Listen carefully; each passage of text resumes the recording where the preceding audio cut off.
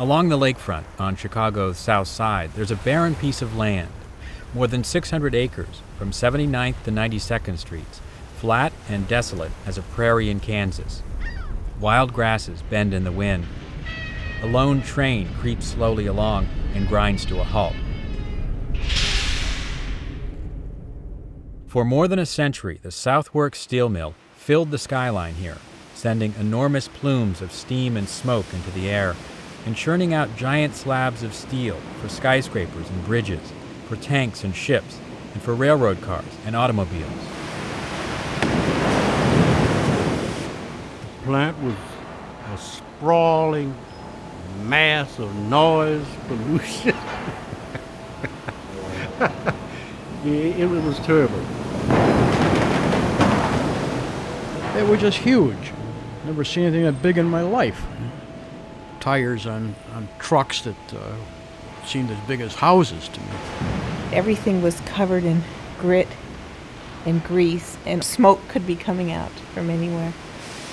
It was like going in hell.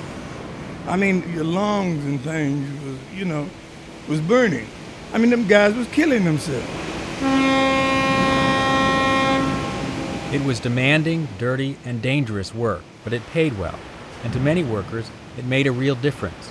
It was so dramatic, you felt like you were really a part of a big thing going on. Like when I worked in the rod mill, I could look out the shipping door in the middle of the night and see the Sears Tower and think, well, steel from our steel mill, built the Sears Tower. You could say that Southworks helped build South Chicago. Hundreds of stores, shops, taverns, and restaurants sprang up all around the mill, creating tens of thousands of jobs. On Commercial Avenue, shoppers crowded the sidewalks on Saturday afternoons. Southeast Chicago was a vibrant, self-contained community with the steel mill as its nucleus. I can't help remember that the camaraderie, the solidarity that existed in those days. I came out, I spent all my time in the machine shop, and I think over there, you knew everybody. It's a great place to work. It really was. You developed some good friendships, and it was terrific. And over the years, Southworks took on mythic proportions. Ed Sedlowski grew up believing there was something almost divine about the mill.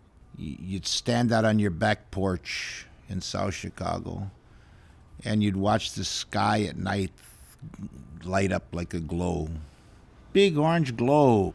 I can also remember my ma, I said that before she'd hang clothes, there was no dryers, no nothing like that. And the graphite would come in the sky, sparkle always. You'd see that always on the clothes, on the boards, on the porch.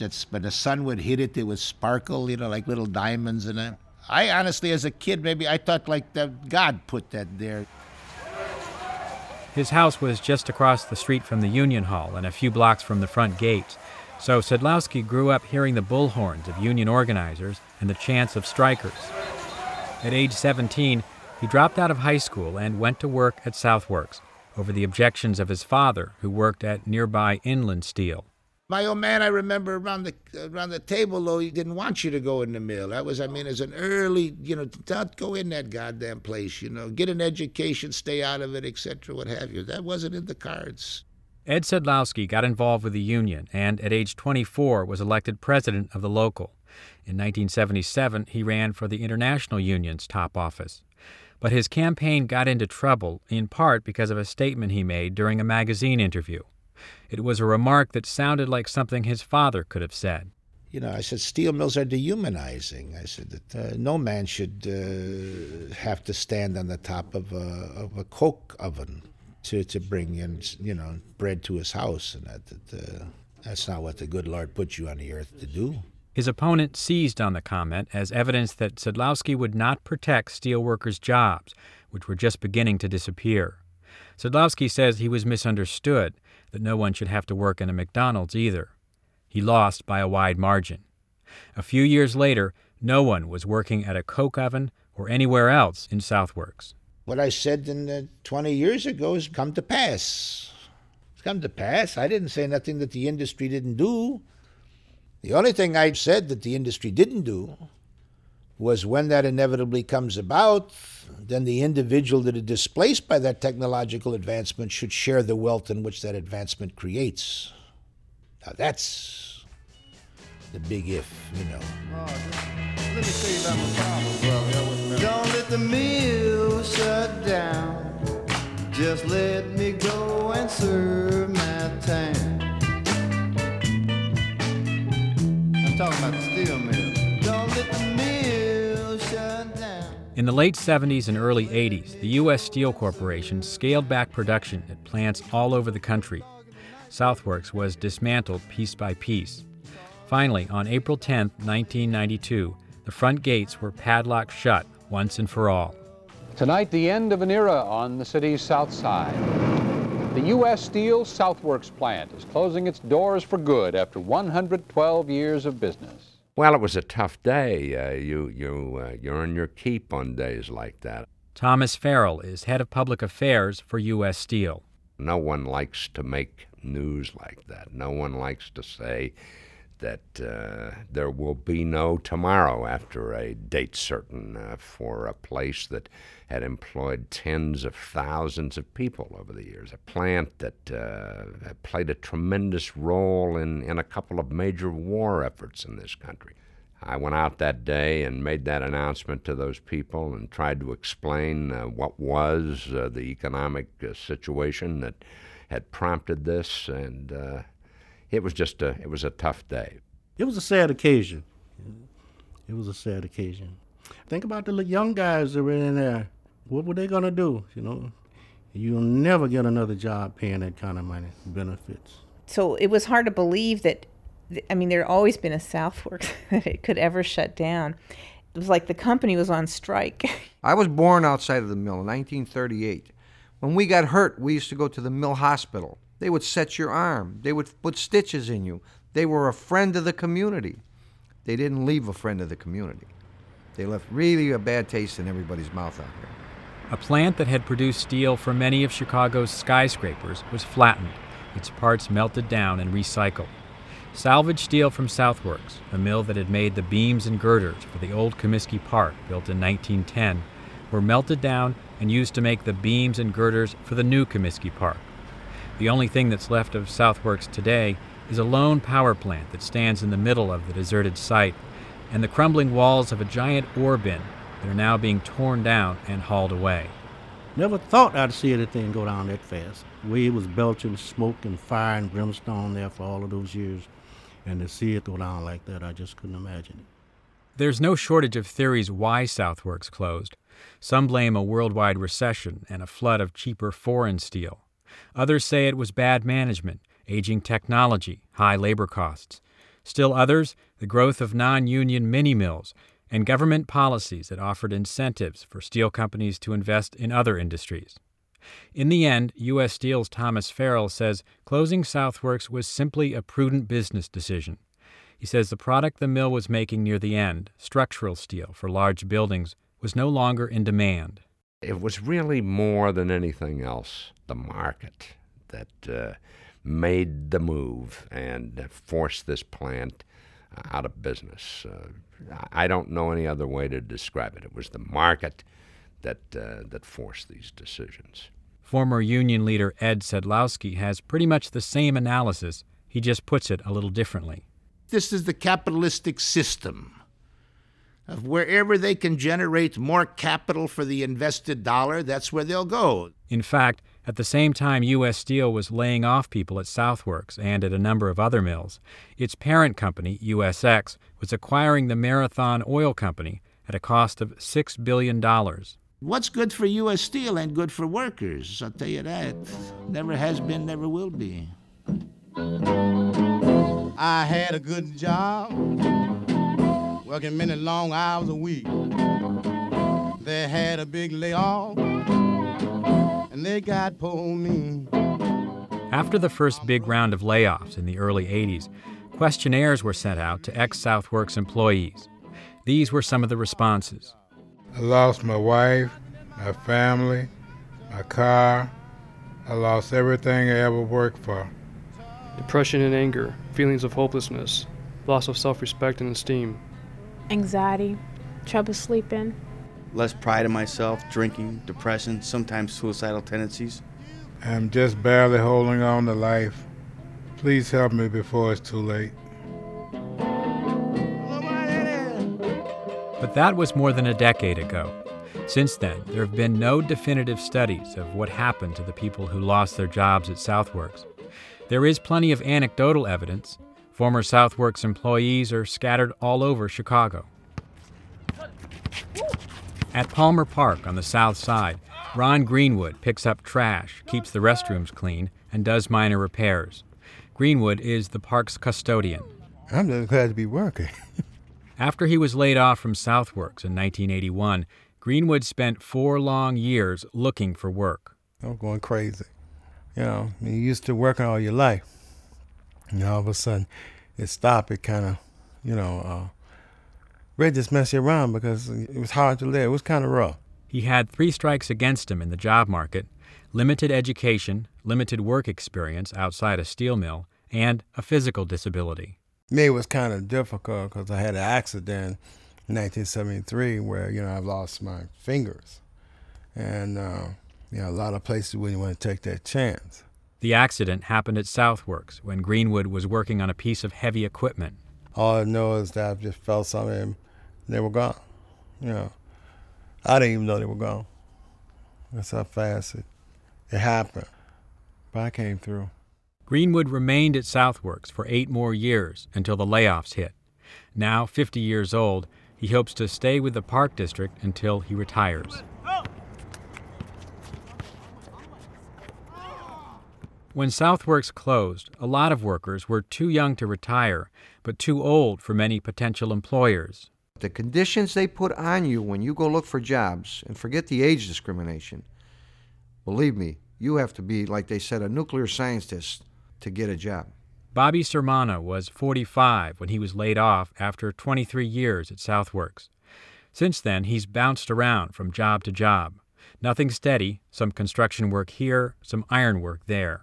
You're not even making, probably not even a third of the money you were making before. Oh yeah, there was no more going out to the bar meeting the boys and that, yeah, sure, and then no more going playing softball because I couldn't take an injury because I would have been out of work. I wouldn't be able, I had to keep myself available if this contractor called me.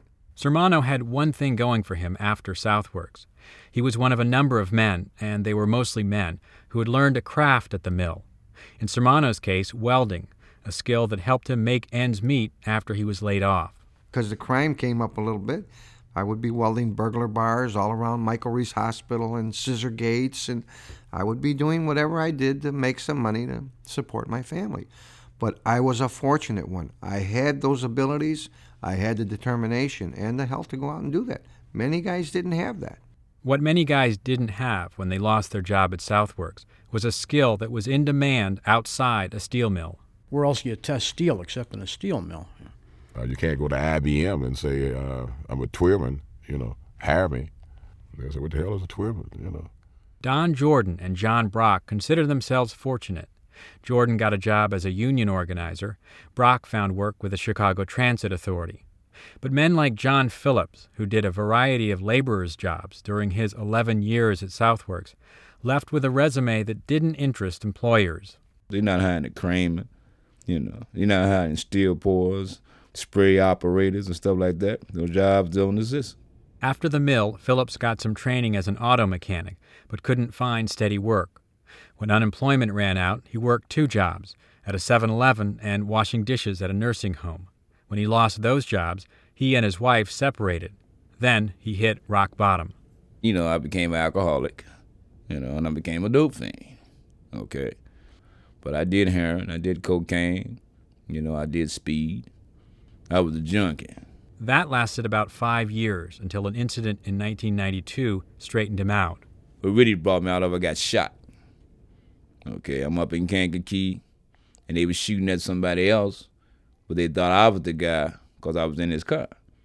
And a couple of days later, I just said, hey, this ain't me. I'm getting ready to get killed over somebody else's stuff. So I just stopped, went cold turkey. Phillips has since reunited with his wife and is working as a janitor at a senior citizens home. I would say that if you're African American and you lose a job, it is horrendous. Steve Alexander is with the Chicago Urban League. Because the trades positions at Southworks, welder, electrician, pipe fitter, were filled primarily by whites, Alexander says when the layoffs hit, whites had a less difficult time finding another job with comparable pay.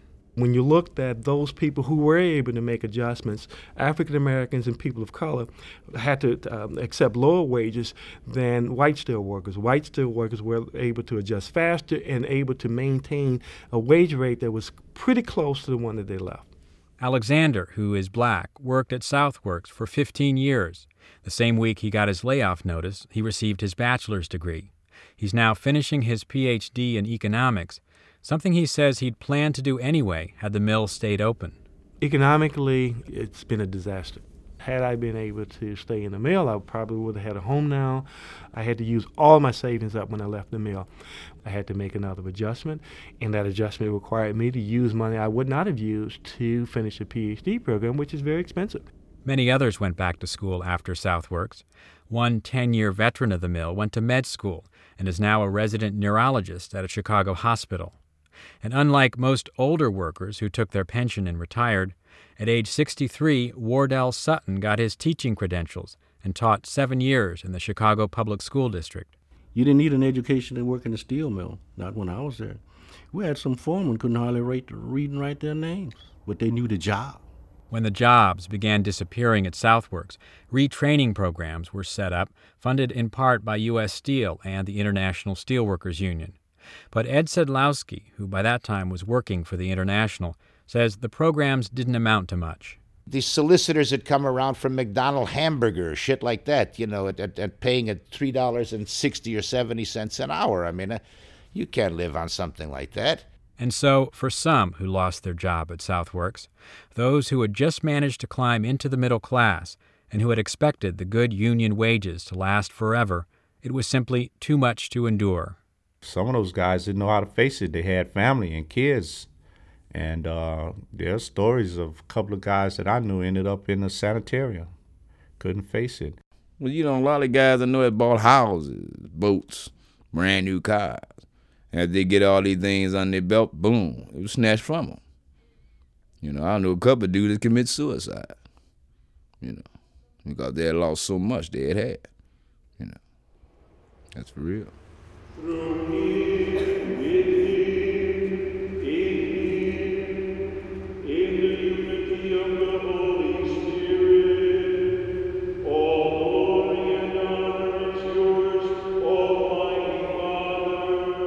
For Fred Chakowski, a little faith and some good timing helped out in his time of need.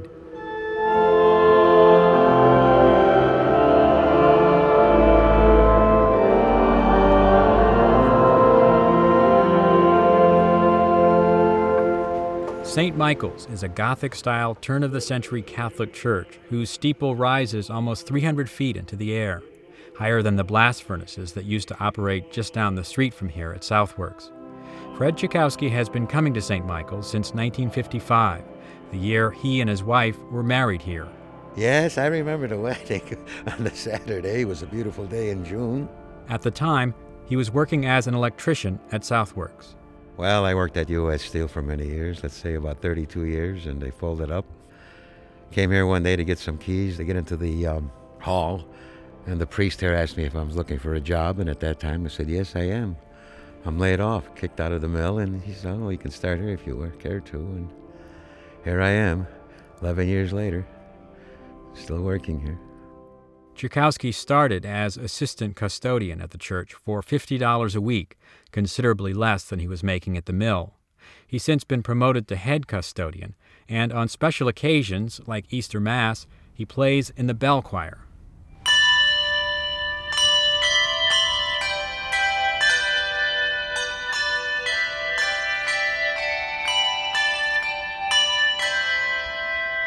Working here, collecting my pension, and then my wife did go back to work for a while.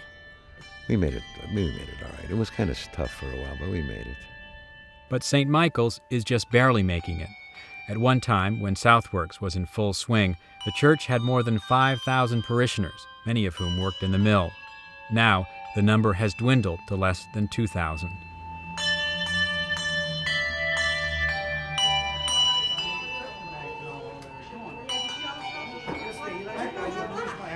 Just down the street from St. Michael's and directly across from where the Southworks 81st Street gate used to be is Marty and Joe's Bar. When Southworks was going strong, taverns like this dotted the circumference of the mill. Today, Marty and Joe's is one of only a handful of bars that's still open, and from the outside, it's hard to tell. Just a lone old-style beer sign dangles from its hinges. Inside, there's not much life either. It's dark, dingy, and in need of repair. I have to clean it up and stuff like that, and then I'll put it up for sale. Richie Smeagol has owned Marty and Joe's for almost 50 years. It's been in the family since the end of Prohibition, 1933, and as long as Southworks was across the street, it was a popular neighborhood hangout. God, we used to sponsor baseball, softball, basketball, football, and everything, and the way the neighborhood is today, you couldn't get a marble team together. I mean, everything changed, and with the mill being down, why the business is about 1/4 of what it used to do. Video poker machines almost outnumber customers. The pool table in the back is empty. We're just hanging in and existing, going along, that's about it. Hoping for something to develop. Something to develop on the vast piece of lakefront property that now sits idle, much of the soil saturated with more than 100 years of toxic chemicals from the mill. Sure, Rich would like to see him put the Bear Stadium right there. There's talk of everything from a football stadium to an industrial park to a casino to a shopping mall. Yeah, that was the latest rumor, that mini mall. Was the latest. But they have all the connections to put a casino out there.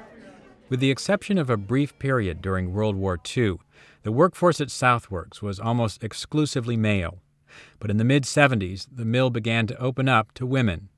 It seemed like perfect timing for Roberta Wood. I was ready to kind of settle down in life, and I wanted, a real job where you got a good wage, where you could establish a home and maybe a pension and health benefits. And also, I really wanted to learn a skill. And it seemed like the steel mill was that kind of place where you could get into an apprenticeship program. In 1974, she got her chance at Southworks. But for Wood and other women, the door was slammed shut just as it was opening. Wood was halfway through an apprenticeship program when she got her final layoff notice. After I got laid off, we went through really hard times. We had 2 little kids, 1 infant and a 1-year-old. And my husband was laid off from Pullman at the same time. So we had just bought a house. I think for a while we just got food stamps. We were on unemployment, and I was working as a waitress, and we didn't know what was going to be in store for us. Well, that certainly takes away from the quality of your life. Instead of working at a steel mill until retirement, as her father had done, Wood was starting all over again. After several tries, she got a job with the sanitary district. We maintain the instrumentation that measures the water level and flow, similar to the steel mill, except we work with sewage instead of steel. I guess what I miss is the same feeling of grandeur of a huge industrial operation. I think that was one of the best times of my life. I loved working in the steel mill.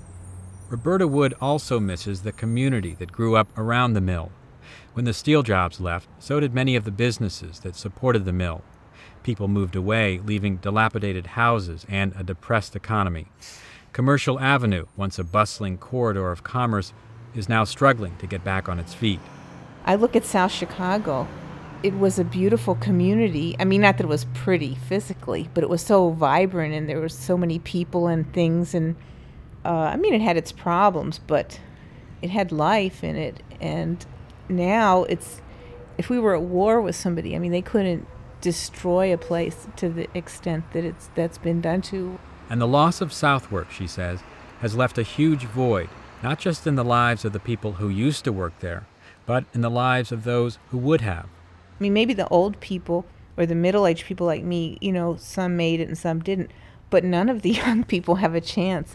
There's no job for them that can pay them enough money to start a family and get a home of their own. They don't have a chance to grow up. They're sort of sentenced to perpetual poverty and immaturity. At James H. Bowen High School, just a few blocks from where Southworks once stood, students in this work studies class tap away at computers. Today's lesson is from a textbook called How to Succeed in the World of Work. When Ed Sedlowski went to school here some 40 years ago, his career was pretty much predestined. You go in there and they'd have the counselors, to put you like in a program. You'd say your name was Sedlowski, they'd say industrial arts. You'd spend the next 3-4 years in the shops there, grinding a piece of glass, making keychains, napkin holders, crap like that. And from there, says Bobby Sermano, you'd go to work at the steel mill. The blacks, the blast furnace, the Latins, the blast furnace, the Polish in the machine shop. But it was a job, we needed a job, and we accepted it, that's it.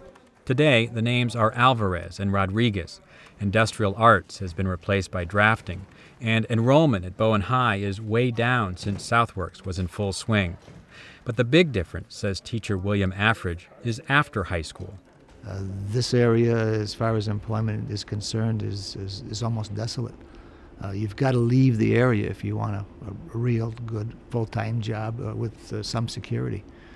Around here, it seems like there's just part-time jobs, working at McDonald's or working in at Goldblatt's is even left. So there's nothing around here as far as full-time employment on a continuing basis.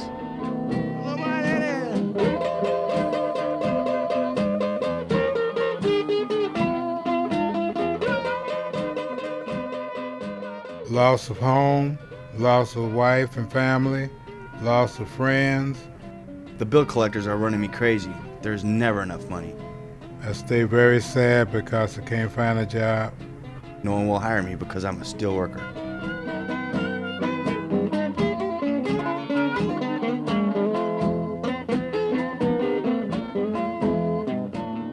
You can look at a guy sometime and tell he's not doing so well.